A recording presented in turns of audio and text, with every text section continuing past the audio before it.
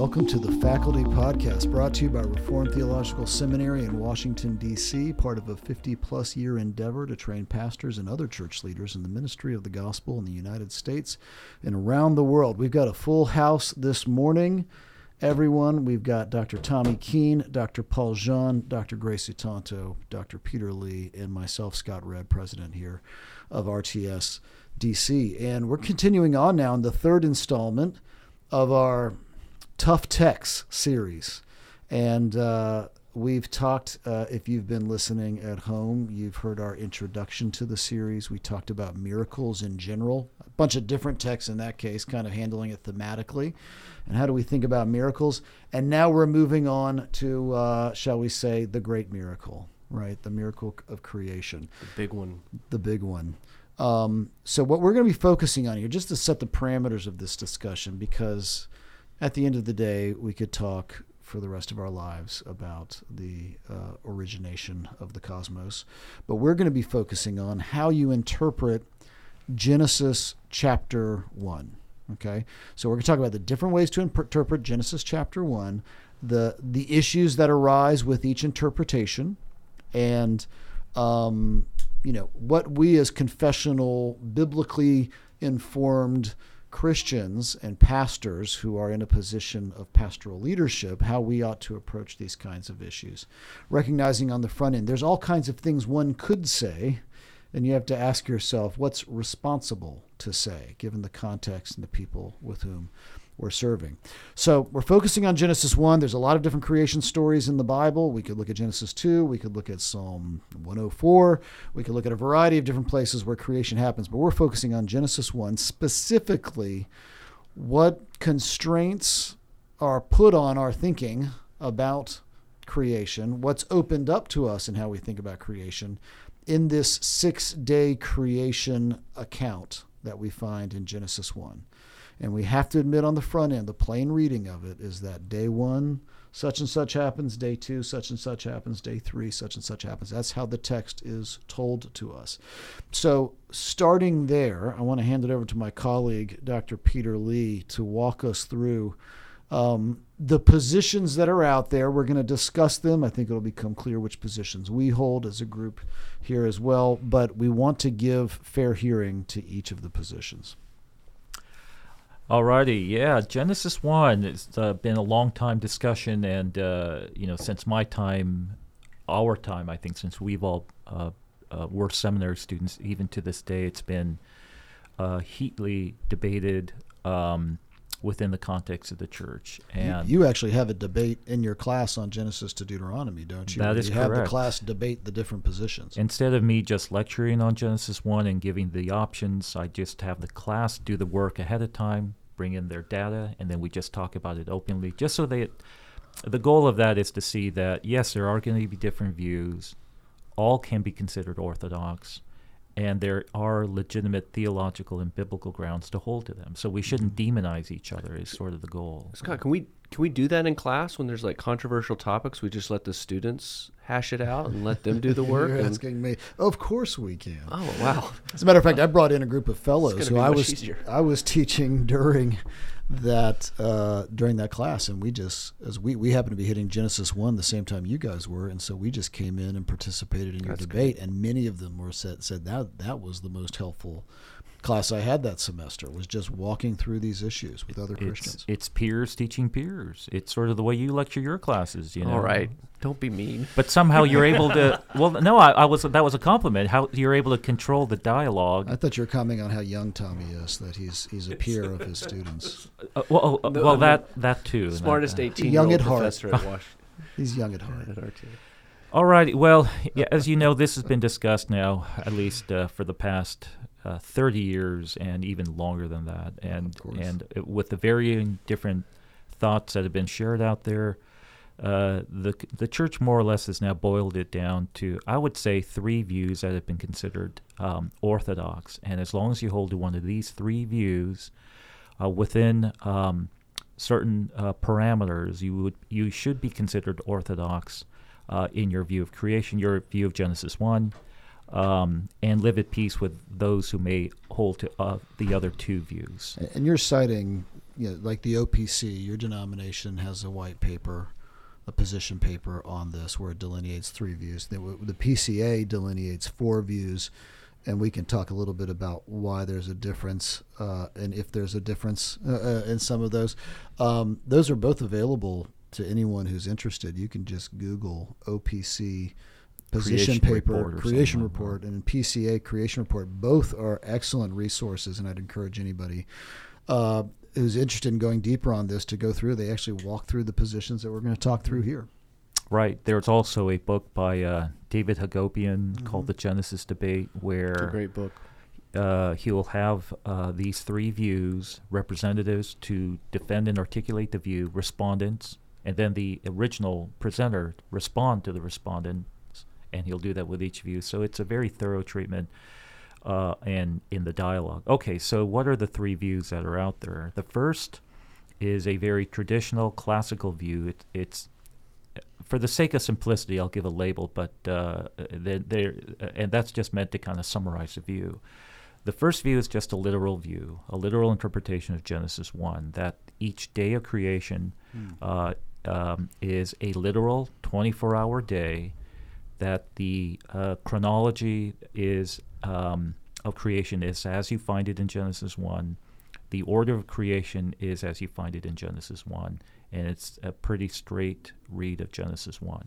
And those aren't symbolic days. Those are literal days. Those have 24 hours in them. That's what Moses would have thought when he writes this, and he's talking about it. He's saying, I'm talking about regular days, just like a day in his life. It even says morning and evening. It even kind of assumes the basic transition points between days. These sound like natural days. And that's the one defense that those who've held the view would say, is that it is the simplest reading of the text. This is how Moses understood it. This is how the ancient Israelites would have understood it. And I think it's fair to say, in my discussions of this over the years in my class, this has been still the majority view that's held amongst our students. And for that reason, I would think it's also the majority view that's held within the context of the church in our day-to-day. Mm-hmm. So that's the first view. The second is what is referred to as a day-age view, where it takes the days of the order of creation remains the same. The days, however, are not interpreted as literal 24-hour days, but they are considered an age, an eon, an unspecified amount of time. For that reason, we could be usually the literal view is associated with the young earth. I don't know if it requires it to be connected to a young earth view per se, but the day-age view most definitely has to conclude an old earth. Mm-hmm. So that's the day-age view.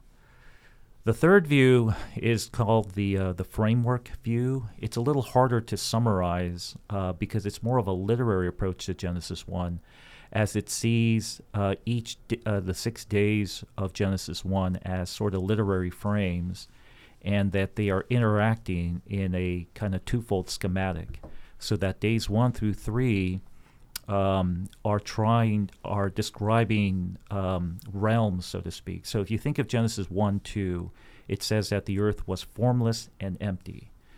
The framework view will say, therefore, the first thing that God has to do is give form to the earth and then fill the earth, and that He is dealing with that in the days of creation. So days 1 through 3 is dealing with a formlessness issue. He has given it form. And that's what you find in days 1, 2, and 3.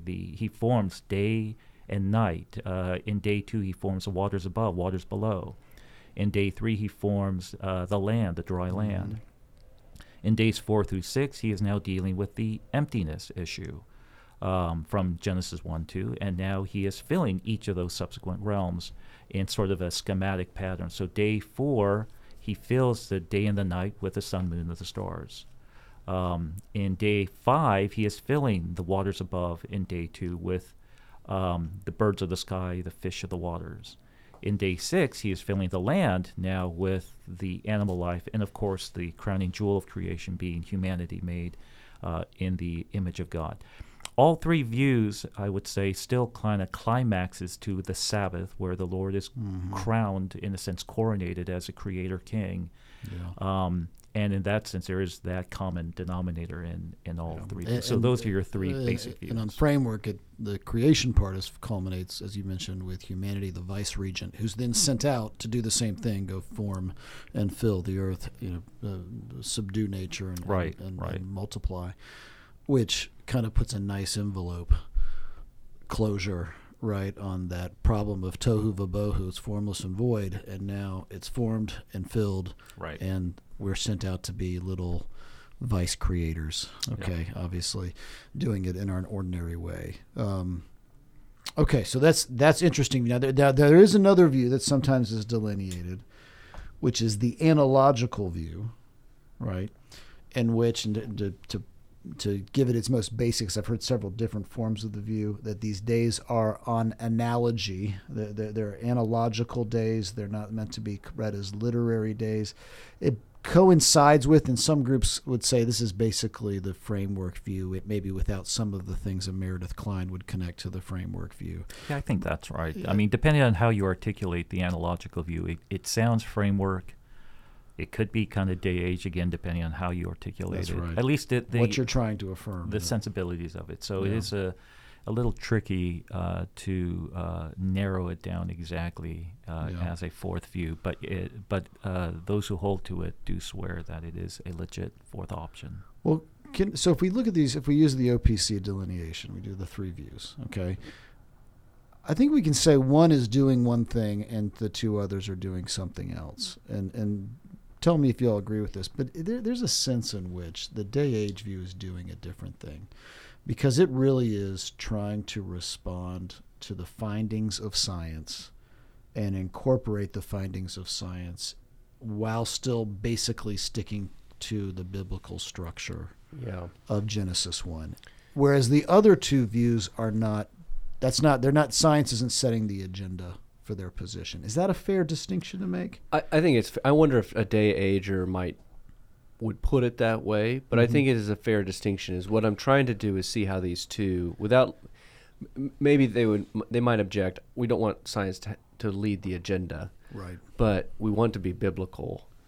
But we're trying to see how the biblical text taken in a linear and descriptive fashion matches with the findings of science. Like geology and macrobiology. Right. And so you get, actually it's interesting, I think the PCA report lists the four views with the analogical view, and then it has a sort of a bundle of views that are just, I think it calls it just miscellaneous views. And a lot of them are actually variations of the day-age view. As different theologians and scientists respond to the findings of science to kind of revise things, as you go. Yeah, for the record, the OP report does list more than the three, but those three are usually the big three. The big three. The ones that are most But I'm sure that the PCA report lists more than the OPC report.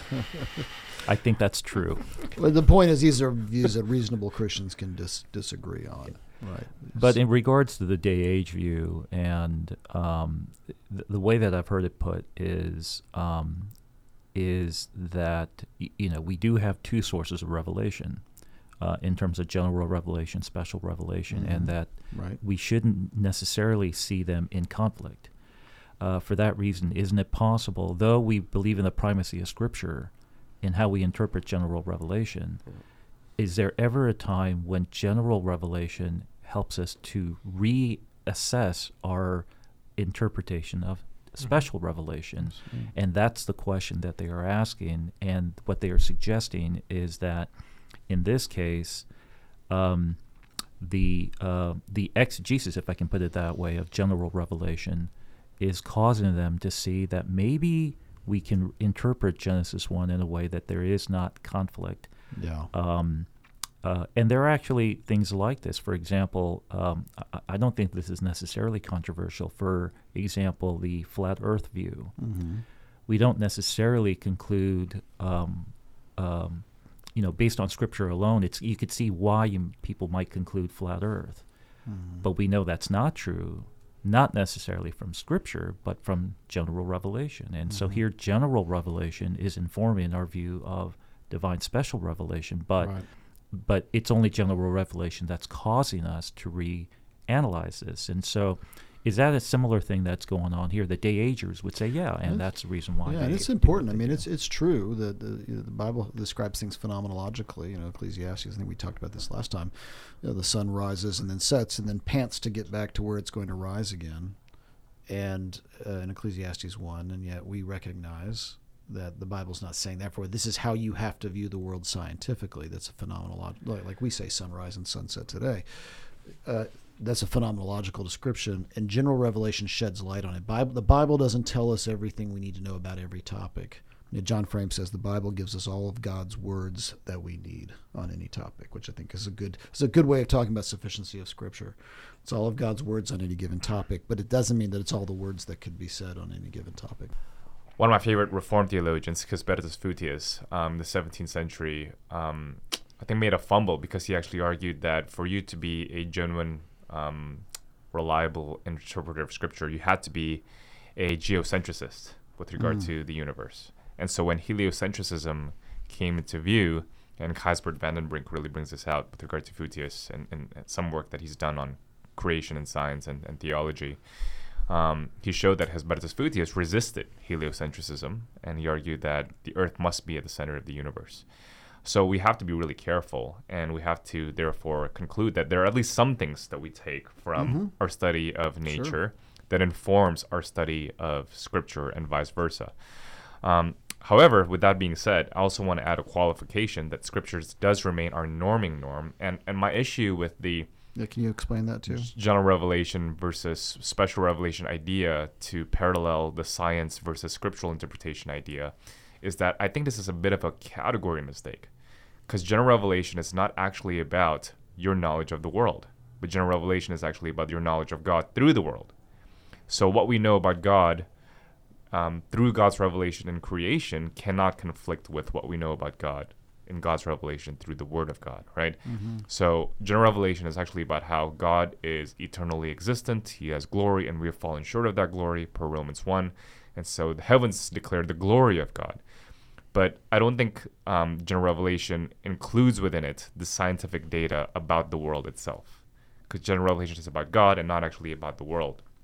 So I try to be really careful with these categories because I don't want to elevate science to become the exegesis of another revelation of God about the world, because I think the revelation of God about the world is actually from special revelation. But the world testifies about God, not about itself. It's not self-explanatory. That's really good. Kuyper actually argues, with regard to the sciences, humanity has to be active with regard to our study of the flowers, with regard to our study of the earth, for instance. We have to be really active because the world does not declare itself with clarity about itself. But in general revelation, there is a clarity to it and a sufficiency to it about God's self. So the word is still the norming norm, or the final authority, let's just say, as a shorthand for how we understand the world. It's a really helpful quote from Kuyper. I like that. I remember kind of like in my own personal journey, kind of going through high school, just loving science. This was the thing I nerded out on first.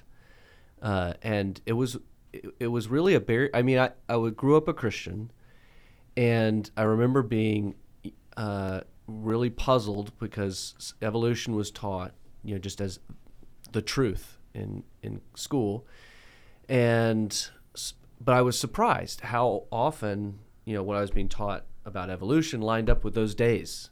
And I kind of landed on something like a day-age view just because I was trying to mesh these two things together, as a nerdy little high schooler. And I remember being told that, no, you can't do that. It's either science or scripture. Like it's one or the other. Yeah. And it wasn't until finding, it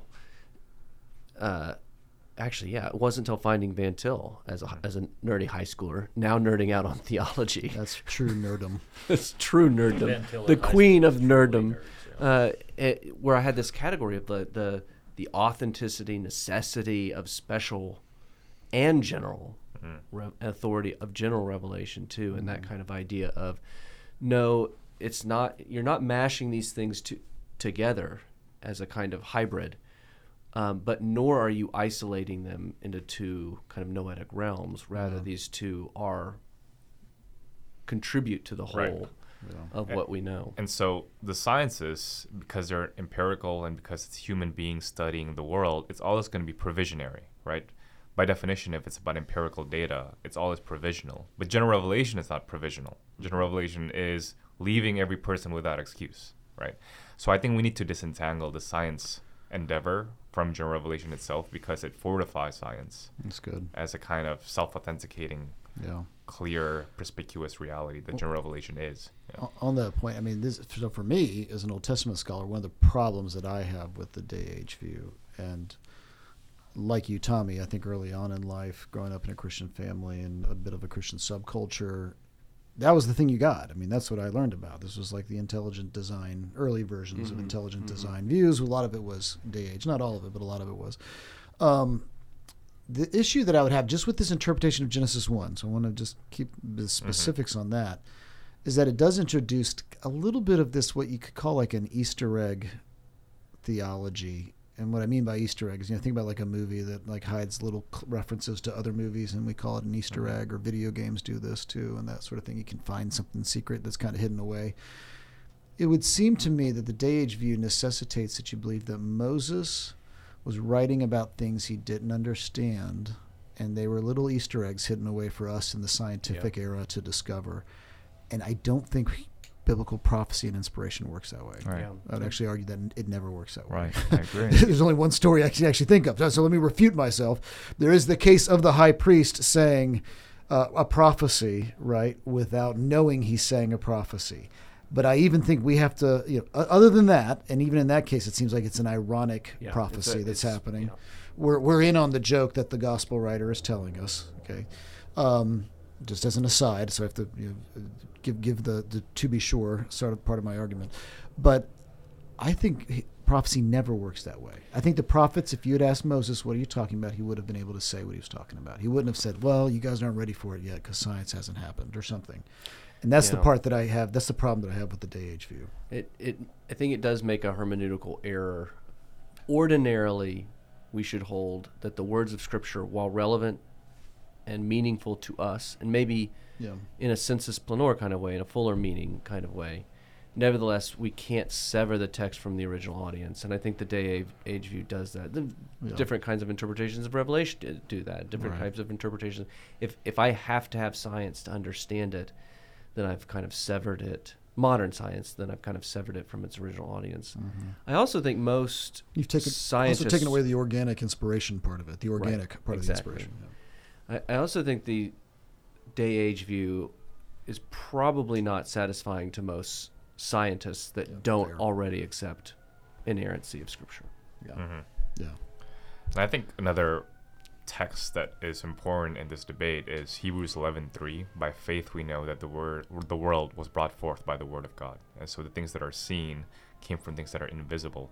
And this is I would suggest a prolegomenal sort of text with regard to Genesis 1. In other words, with regard to creation, we can't actually establish any firm knowledge about creation unless it were from revelation. And I think this is a cap for our scientific endeavors. That's really good. And you actually see this with regard to, again, the provisional character of science. There's always going to be changes. Even if you're an old Earth person, how old the Earth is always changing. It's always getting older. Sometimes it's being revised, right? And so what we see from the creational account and also the whole of the scriptural account is that it is revelation that gives you knowledge about creation. And there's so many things that actually I think confirms that, because we can't assume that the time that we're living in here today that is going to be analogous to the time of many thousand years ago or many million years ago. We don't know whether or not time flows in the same speed, for instance. Right. There's just so many things that we have to take for granted to assume that we know what happened in creation.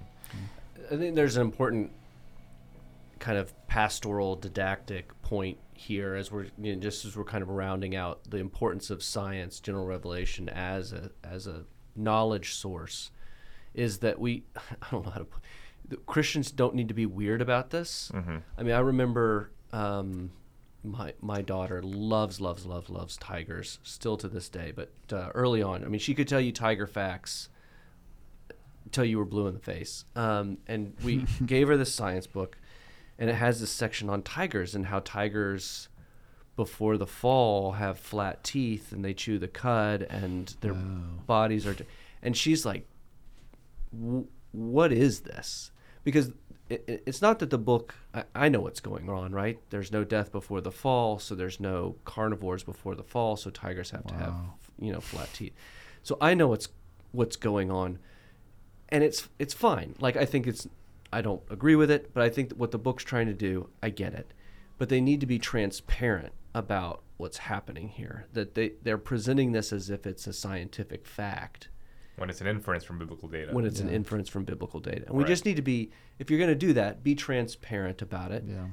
Tell people that there's a debate, because you don't want your kids or whoever you're talking to get into a situation where they're in this conversation and they've been taught something without knowing that this is controversial or strange or where it's coming from. Right. Yeah, and good, well-meaning theologians disagree on those particular points, right? So Vern Poitras, who I had at seminary in Westminster, argued that there was death before the fall, at least animal death. Why? Because there's passages in the Psalms, for instance, where it says that God gives the lion its prey. 1 Corinthians 15, Adam was part of a perishable perishable creation. Body, right? Yeah, a mutable body, perishable body. Yep. And so there was all this mutable life before the fall. And so it's not as if only one particular interpretation on these matters is the orthodox view. Having that said, there are parameters. To use Plantinga's line, you have to identify where the conflict really lies, and I think it's the whole Bible informing you. So I think a clear parameter would be the historical Adam, Right. because Paul returns to it. Jesus uses it to talk about marriage, for instance, the existence of Adam and Eve. 1 Corinthians 15, you already mentioned Romans 5, 12 to 18, 12 to 21, is incredibly key on Adam and how human guilt and human alienation before God comes from the first sin of Adam. So we have to talk about the fall as a historical reality, but how old the earth is, for instance, and whether there was animal death before the fall. I do think there's more room for debate for these matters. And that's a good transition point, because Adam is cited historically as the source of historically literal things like marriage and the fall, and the need for a second or last Adam, and then all of these things. So that's why that's important, and maybe that's a good segue to another view, because I think we've done a good job on day age, and we've got two more important views to get through. So let's transition then to the 6 24-hour day view. Okay. Maybe the first thing to say is that it's not the only possible reading, right? I mean, it makes sense. I think it's a clear reading. Is that the first thing? Well, I just have to bring this to the fore because Augustine, again, he's the typical paradigmatic example. Would argue that actually, appropriately speaking, literally speaking, he says in the literary reading of Genesis, he says that God, it is more fitting for God to create everything in one swoop. There's a simultaneous creation. And Augustine's view is going to be echoed later on by Herman Bavinck, who argues that it might possibly well be a simultaneous creation, but we can't possibly know. And that the first 3 days would have been very different in character, at least from day 4, because the luminaries were only created in day 4. Yeah. So I'm not saying that, therefore, their view is right, just because, I joke in class, if Augustine's in your camp, then you're probably in the right. But it is at least a couple of very strong precedents for the older position. Yeah, it's funny. This was the thing I guess I'm doing like personal counseling now about my childhood, but this was another thing that came up was no one before Darwin suggested anything other than 6 24-hour days. And actually that's flatly I've not even true. heard that from adults in recent years. The only reason people say these things is because of Darwin evolution. These other views other than 6 24-hour days, and that's not the case. And to be fair, Augustine probably believed in some form of a young Earth, but that this young Earth was created simultaneously, not within a succession of 6 days, or at least early human history. And even in confessional, I mean, in the language of 24-hour days exists and is used to articulate views, particularly against Augustine in Christian tradition. People will use the language of 24-hour days.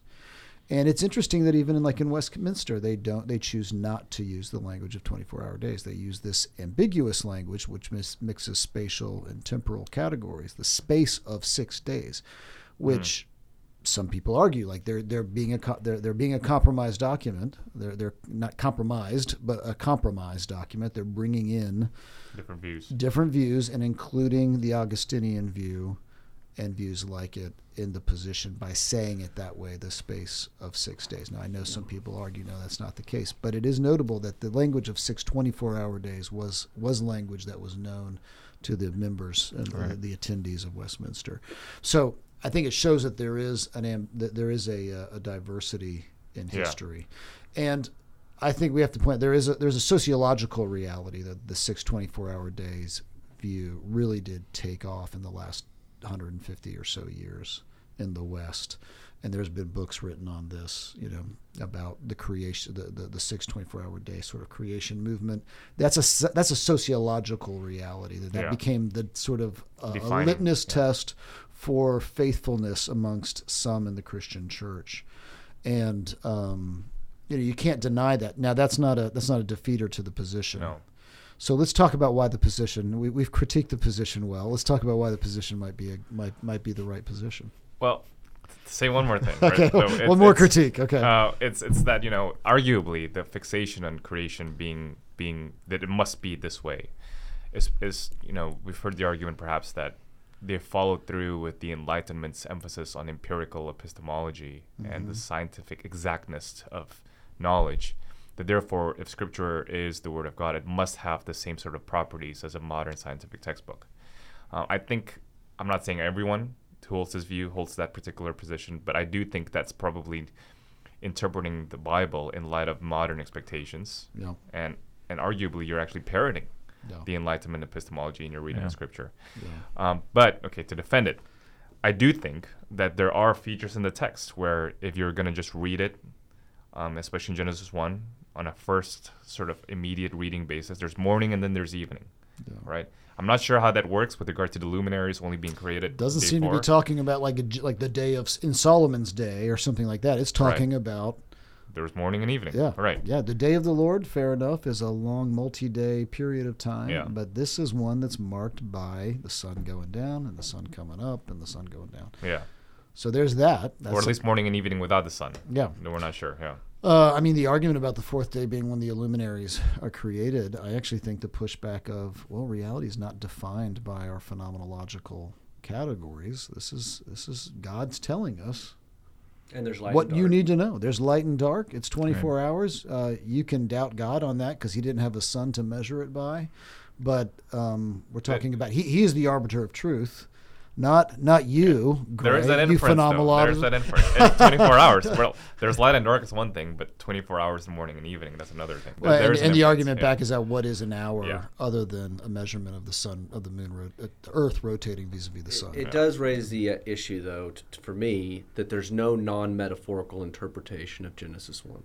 The 24-hour day version has to have a non-literal view of what morning and evening constitute. Yeah. Than our at least a different view for days 1 through 3. For days 1 through 3. Well, one argument that I've always found very sound to defend the literal view has always been from the Sabbath commandment in Genesis in Exodus chapter 20 that you are to honor Sabbath, keep Sabbath, and that's a literal 24-hour day Sabbath, right? Because it patterns the creation week of Genesis 1, and that seems to there's a question of how much it presumes that the only way that the Sabbath command works is if you read a pretty straightforward. There is a beauty to this as well. I've actually interpreted at times that maybe what Moses is doing in Exodus 20 is a almost proto Unionite type of idea. The picture that you have of God there in his work of creation is mimicked then by man as sort of your agriculturalist who is working. Mm-hmm. And there is a sort of a reflection of what God is doing in creation you are doing here on earth. And there's something really special about that idea of God's work in creation, your work here on earth, that really is sort of preserved a little bit more when you read Genesis 1 a little more straightforward. And if you historical Adam types If you think That's all of us. Yeah, that's right. Clear. That's To be right, clear, that's all of us. that's That's not the a subset. That's not a royal partitive you. genitive. That's the royal us. We have to acknowledge if our argument is that Jesus has to literally die on the cross because Adam historically literally sinned, then that raises a question. If you believe in a literal 6-day work week with a Sabbath, why isn't the ontology behind that a literal ontology? It's a historical work week, 6 days, 24-hour days with a 7th-day Sabbath. Yeah, I find that very persuasive and very helpful. Little footnote on the Sabbath, because I think it's interesting that Hebrews 4, right? It is a Sabbath rest, so a Sunday rest, a Saturday rest that we are celebrating is a picture of eternal rest, the eschatological rest, which is the rest which God rested on the 7th day. Yeah, it's not 24 hours. It's not 24 hours. And it's taking more of a, not temporal sense there. It's almost spatial, the Sabbath, in that interpretation. I agree. But there is still, I do find that sort of special. An Israelite person who is hearing this, I'm going to do my work 6 days. I'm going to rest. Absolutely. This is mirroring what God is doing. There's there's sort of that mirroring. Again, maybe union's too strong a way of putting it, but there is this, and even the verbs there to describe God's work of creation is not the, bara in Genesis 1. In fact, it doesn't occur again in Genesis 1 outside of Genesis 1, verse 1. The rest of the words are like, asa, do, make, standard stuff, and things of that nature. And so I do find that, kind of nice, kind of very, very meaningful. So actually that view that the work week and the Sabbath, or a literal work week and Sabbath, has to have it has to be based on a literal ontology and not a literary ontology, I should say, is probably the best argument for me on the 6 24-hour day views. I don't think it's that it's the plain reading, and that's actually where I'll kind of end up. But it's interesting, 6 24-hour day folks and framework folks both feel like their view is the plain reading. Yeah. So when we get to that, I'll kind of hold that. I've fallen out on that other side. However, I do think that's a strong argument that I don't completely have an answer to. Is that other than it's something like what you said, that in the beginning, the first Sabbath and the last Sabbath are not 24-hour days. So why would you expect? It's okay then to expect that the kind of typological Sabbaths that we observe today are limited by time and space, but the first Sabbath doesn't have an ending, and the last Sabbath is forever and ever. With that footnote on the Sabbath, and the first Sabbath is the last Sabbath, right? But yet, with that footnote on the Sabbath, I do think you're right. The ordinary expectation hermeneutically is that the figurative is grounded in the literal, not the other way around. Yeah. The reason why there's a new Exodus is because there was a actual Exodus, and that then literal historical event typologically frames the spiritual reality. I think that's the ordinary expectation, and so that's very persuasive to me with the 6 24-hour days. And the other thing that I commented to you in the hallway that I'm sort of more well disposed to it than I've ever been, and it's actually on a scientific grounds, is that I'm just an amateur, but I do still love science. I still love reading physics and stuff about stars and space and all that kind of stuff. And it's been a big couple of months then. You got the web photos coming in. Right, that's right. The Webb telescope. The James Webb telescope's awesome. But so I still kind of dabble, and it's interesting to me that there's just the more we learn about. Like, no one agrees about how the universe is created anymore. Like, there's just not a consensus, even on things like the Big Bang. And, Gray mentioned earlier the speed of light, and the expansion of the universe seems to be moving faster than the speed of light. And that's something that, creationists were positing as a solution a decade ago that everyone laughed at. I mean, it feels very much in the air. And something that is just very normal is that if you are God, and you're able to create something out of nothing, you do create it with age. And we all hold to historical Adam. We believe that the historical Adam was created as a man capable of children, which means that he's gone through puberty, but he hasn't gone through puberty. No. If he's made as an 18-year-old man. Yeah. So, like, being able to create something as if it has aged should be biblically acceptable to me. Right. Yeah, the God that the Bible describes and purports to be the words of Right. is describing a God, is a God who could have done all of this. So it has nothing to do with the ability of God to do it. So and not only that, if a scientist were to show up the day after, it would look like this. It might look like this universe has been around for a long time. That's exactly right. So he could create a 2,000-year-old universe that looks like it's 15.5 billion years old, and there's no deception. Why? Because he told me. Yeah. This is how I did it. Yeah. So Exactly.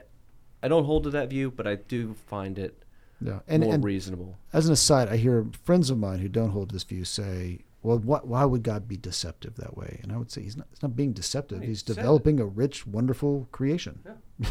And it's rich and wonderful, and he told us how he did it. Right. That would be the argument. Yeah. And dinosaurs are cool. Yep. Yeah. Or at least they would have been if they had walked the earth. Okay.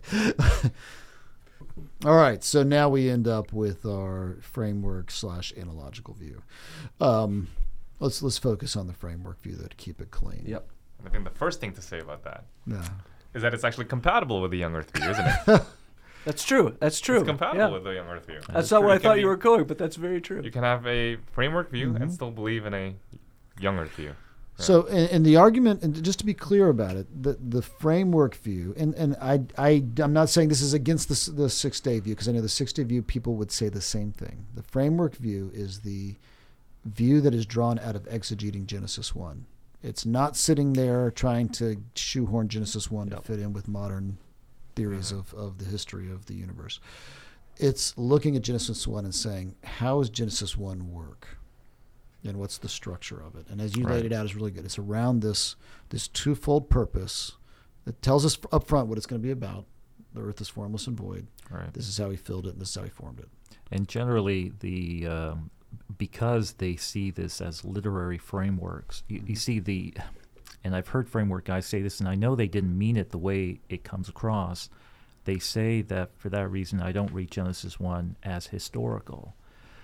But by that, what they mean is that they don't believe that the way and the order in which God created is what you find in Genesis 1. Mm-hmm.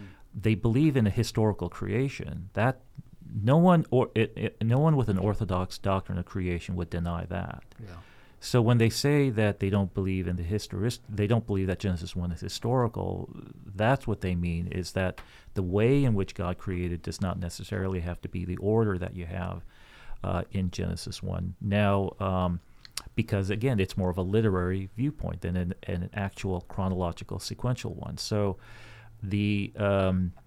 for that reason, and this is part of the reason why I think those who hold to the framework view have been criticized, and perhaps they need to clean up their language here, truthfully, is that those who hold to literary analyses, as you know, have been just generally considered then as not historical in terms of just in general approaches to Old Testament study. So if you believe in a narrative in Old Testament text, that means it's way too literary.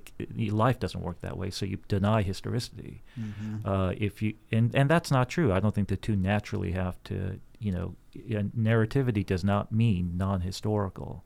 Right. So any literary analysis has been coupled now as an overreaction that's now denying historicity. Yeah. And because of that, if you hold to a literary view of Genesis 1 framework, you do have to affirm historical creation and just nuance what exactly you mean when you say not historical. Mm-hmm. What you mean is that, it doesn't have to be the order that we have here in Genesis 1. Day 1, the way the steps that God took in creation doesn't have to follow the sequence that we have there in Genesis 1. And thus, another principle's in play, in other words. And so how does it fit then? How does it provide a natural reading? And I would argue it fits with that structure you just said. It does other things too, though, like it helps us understand Genesis 2, which seems to go back and cover some of the ground of Genesis 1, but in a really different way. In Genesis 1, God is speaking vegetation in existence, and in Genesis 2, there's no bushes in the field because it hadn't yet rained. You're like, well, wait a minute, that's a totally different dynamic. One is things being spoken into existence. The other one is like naturalistic scientific processes. Man is made and out of mud, and then woman is taken out of man. It begs this kind of like, how do you put these two together? Could I say that all of those happened on the sixth day, and it's just kind of giving you some details about that 6 24-hour day period? That's possible, but I also don't think that's a natural Adam did reading. a whole worldwide search of all of the animals that God had made and determined And in a day. in at least 23 hours, and then he met Eve in the 24th or something like that. It's begging a lot of questions. It also, I think the 6 24-hour day view isn't so satisfying, because it seems like Moses is trying to answer this particular question about timing and speed in a way, or rate of creation, and not answering the question that I think actually Moses would be interested in, which is, we talk about Yam, the sea god. Right? We talk about Yam in Genesis 1, but guess what? He's no god. He's just a tool of the Lord. We talk about the depths. We talk about the void. But guess what? That's not a god. It's just a tool that God works with. There's not multiple gods. There's not a pantheon of gods ruling the universe who are indistinct from creation, but it's Adonai who is creator, who is distinct from all other things. He's of a different type. And this is an apologetic against common polytheistic beliefs of Moses' day, and that just makes a whole lot of sense. And there's just no creation story like it. I mean, it's the most non-dramatic creation story ever written. Yeah, right. Yeah, it's not a battle of gods. That's and right. One carcass becomes the ground for the Which for is the world. important to establish the sheer dominion and sovereignty of God. And it that ends. He did what a it beautiful without thing! It any ends in battle at rest, all. right? I mean, it ends with the world at peace. Yeah. So the way that the framework view defends itself is to cite from Genesis 2:5, what you were just alluding to, Scott, that there was no vegetation on the earth because it hadn't rained, and God did not provide an agriculturalist, Adam. In other words, it's natural processes in play here, not supernatural sustaining of creation. If you read Genesis 1 sequentially, then you have to account for supernatural sustaining of creation. And the framework view will say, no, you see, that's why we don't read this as a sequence. We read this as a literary schematic because of Genesis 2:5 that says that creation here is being sustained by ordinary providence. There's no vegetation because there wasn't any rain. There was no vegetation because there was no farmer to work the field. And once it rains and Adam is there working the field, then you're going to have, again, just natural processes. Yeah. Meredith Klein's article, Because It Had Not Yet Rained, one of the best things out there on this topic. I was also thinking of our teacher, Mark Furtado's book, article, which is supporting that, and entitled Because It Had Rained. No, Because It Had Rained. Because it had rained, yeah. I love the mundaneness of the title, Because It Not Yet Had Rained, or something. Meredith Klein just titled his article that way. I think that there's a note there of the argument is we're using the word literary, and that's true. It is, this hymnic kind of form. It has a literary form that supports all of those conclusions. But the questions that generate the view are exegetical questions. They're questions that the text itself raises. Is how do we have morning and evening without luminaries? How do we have vegetation without rain? And the text actually mentions these things, particularly like the Genesis 2 account, I think, where we're focused in on Adam and Eve. We were given these multiple perspectives, and so the text itself raises those questions of how did this happen? Absolutely. And as an aside, I've heard prominent pastors say, well, Genesis 1 is poetry, so it's not meant to be read literally. That's not true. That's not I what just we're want to be saying, really clear. It's not poetry. It's clearly narrative. It's clearly prose. And it still can be stylized. Something doesn't have to be in verse for it to be non-literal. Secondarily, we're not saying that it's not historical. We're saying that it's not historical maybe in the scientific or notarial historical sense, that a journalist might write the account or something like that. But it's still historical. It's telling us about the orderly creation of God. So just to be clear on those points too, I tell my students this too. Don't walk around telling people Genesis 1 is poetry, and so you don't have to take it seriously, which is how oftentimes that's heard. Actually the exact opposite is the case. We should take it very seriously, but take it seriously in terms of what it means and intends to say. Let's not bring in outside agendas to it. Yeah, amen. There is a I think what I have been disappointed in one agenda that I've had over the years in these Genesis 1 discussions has been to redeem God, the praise of God as creator. And that sort of is what has been lost in the discussions because they've been so heated. And now the idea of praising God because he is creator is just not done. We don't do that, even though there are psalms that praise God as creator. Paul, the Apostle Paul, praises God as creator in countless places in his epistles, Colossians 1, Colossians 2. I think of Job, when he stood before God, he wanted an audience before God, and God gave it to him. And God, seeing this brash, audacious Job, needed to humble him and silence him. And the place that he took him to was creation, to tell him how little he understands about God as creator and what he and the vastness of his power as creator. That seems to me a good posture that we need to have when we talk about creation, is how little we do know, while at the same time acknowledge and praise him for what we do know. We know that he created from nothing. We know that he created us in the image of God. We know that he created a historical Adam. And we know that he created Adam in the context of a covenant of works. There are non-negotiables. I think there are things that we have to say we can't sacrifice. We have to hold to as a solid orthodox view of creation. But there's a lot we don't know. And if by fighting over and debating things that are more peripheral, and by doing that we have sacrificed God as creator and praising God as creator, that seems way too high price to pay. And that's sort of one thing I guess I've always wanted to see and tried to do in these dialogues, is to just restore, renew, revive, retrieve, if I can put it that way. That's right. The praise of God as creator king, and to worship him and see that he's worthy of worship, because he is in fact our creator. That's right. Yeah, there is a creator. He made the world in an orderly fashion in which he had utter dominance and agency, and then he created us. Our existence is not a meaningless, arbitrary existence, but it is founded in the person and the being of creator, and that we bear his image. And those are life-changing realities, right?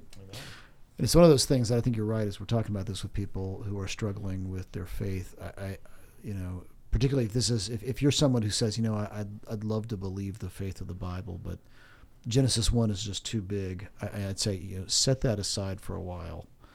Come to Jesus, right? Come to him. Set your eyes on him, and let's see down the road how you're thinking and your approach to these issues and your understanding as you talk to more Christians and you hear how Christians deal with texts like this. Let's see how that makes, how that gets settled maybe and brings you to a place of cognitive rest down the road. These are secondary issues. They're not primary issues. That's not to say they're not important. They're deeply important. And yet I think what our job is, going back to the preachers and the teachers, is to say, hey, here's a couple of different ways we have done it. We've approached it as Christians. This is where I end up. This is where I fall out on it. And yet there's a variety of different ways that you can come at some of these different passages. The fact that we don't all agree on the answer doesn't mean that there's not an answer, right? That's confusing. That's confusing subjects, as it were. There's a lot of issues, and we should expect that in God's Word and in our understanding of creation that there's going to be a lot of things that we don't completely understand, and that doesn't mean there's not an answer to those things, to those questions. Paul, why don't you close us out with words of wisdom? Well, no, I have none to offer, but I do really like the way Peter put it, because the way I've thought through a lot of this and help our church members to think through it is there's so much we just don't know, as we know from the Job text, but that doesn't mean there's nothing we don't know either. And part of working through this is identifying the non-negotiables, like Peter outlined, and making sure that our reflections do lead to, worship. So I found that to be actually very helpful. And the other thing is I encourage people not to necessarily think, there's like a contradiction between Genesis 1 and 2, and therefore it must not be true. But instead, if we sense a contradiction, the error is probably in the way we're thinking through it. So like this discussion was so helpful because it helps us just to reconsider our like presuppositions or our frameworks as we think through Genesis 1. And so I appreciated the discussion. And I think it's a good pastoral approach in terms of helping people figure out Genesis 1. And the end result should be worship. That's what it was for the Israelites who heard it, and that's what it should be for us as well. Thanks, brothers, for having this conversation. Hopefully for those listening at home, we didn't just raise a whole lot of new questions, but we actually gave you a little bit of settling on the topic. There's a whole lot more that can be said about it, but we're limited to these episodes. If in questions and in comments you all want us to talk a little bit more about any specific issues, feel free to post those questions. There's going to be a link in the show notes, and you can pose a question to us for future episodes. We do want to hear what you think. Otherwise, we're just going to be going off our own conversations with people who are raising tough text topics that we need to address. So go ahead and post questions on the link. If you're interested in knowing more about RTS Washington, go ahead and go to rts.edu/Washington. We'd love to have that conversation with you. And if you're thinking about classes for next semester, registration's going to open up in about a month or so. And keep an eye out on what classes we're going to be offering, and go ahead and plan to enroll. So we look forward to seeing you around campus. And until next week, take care.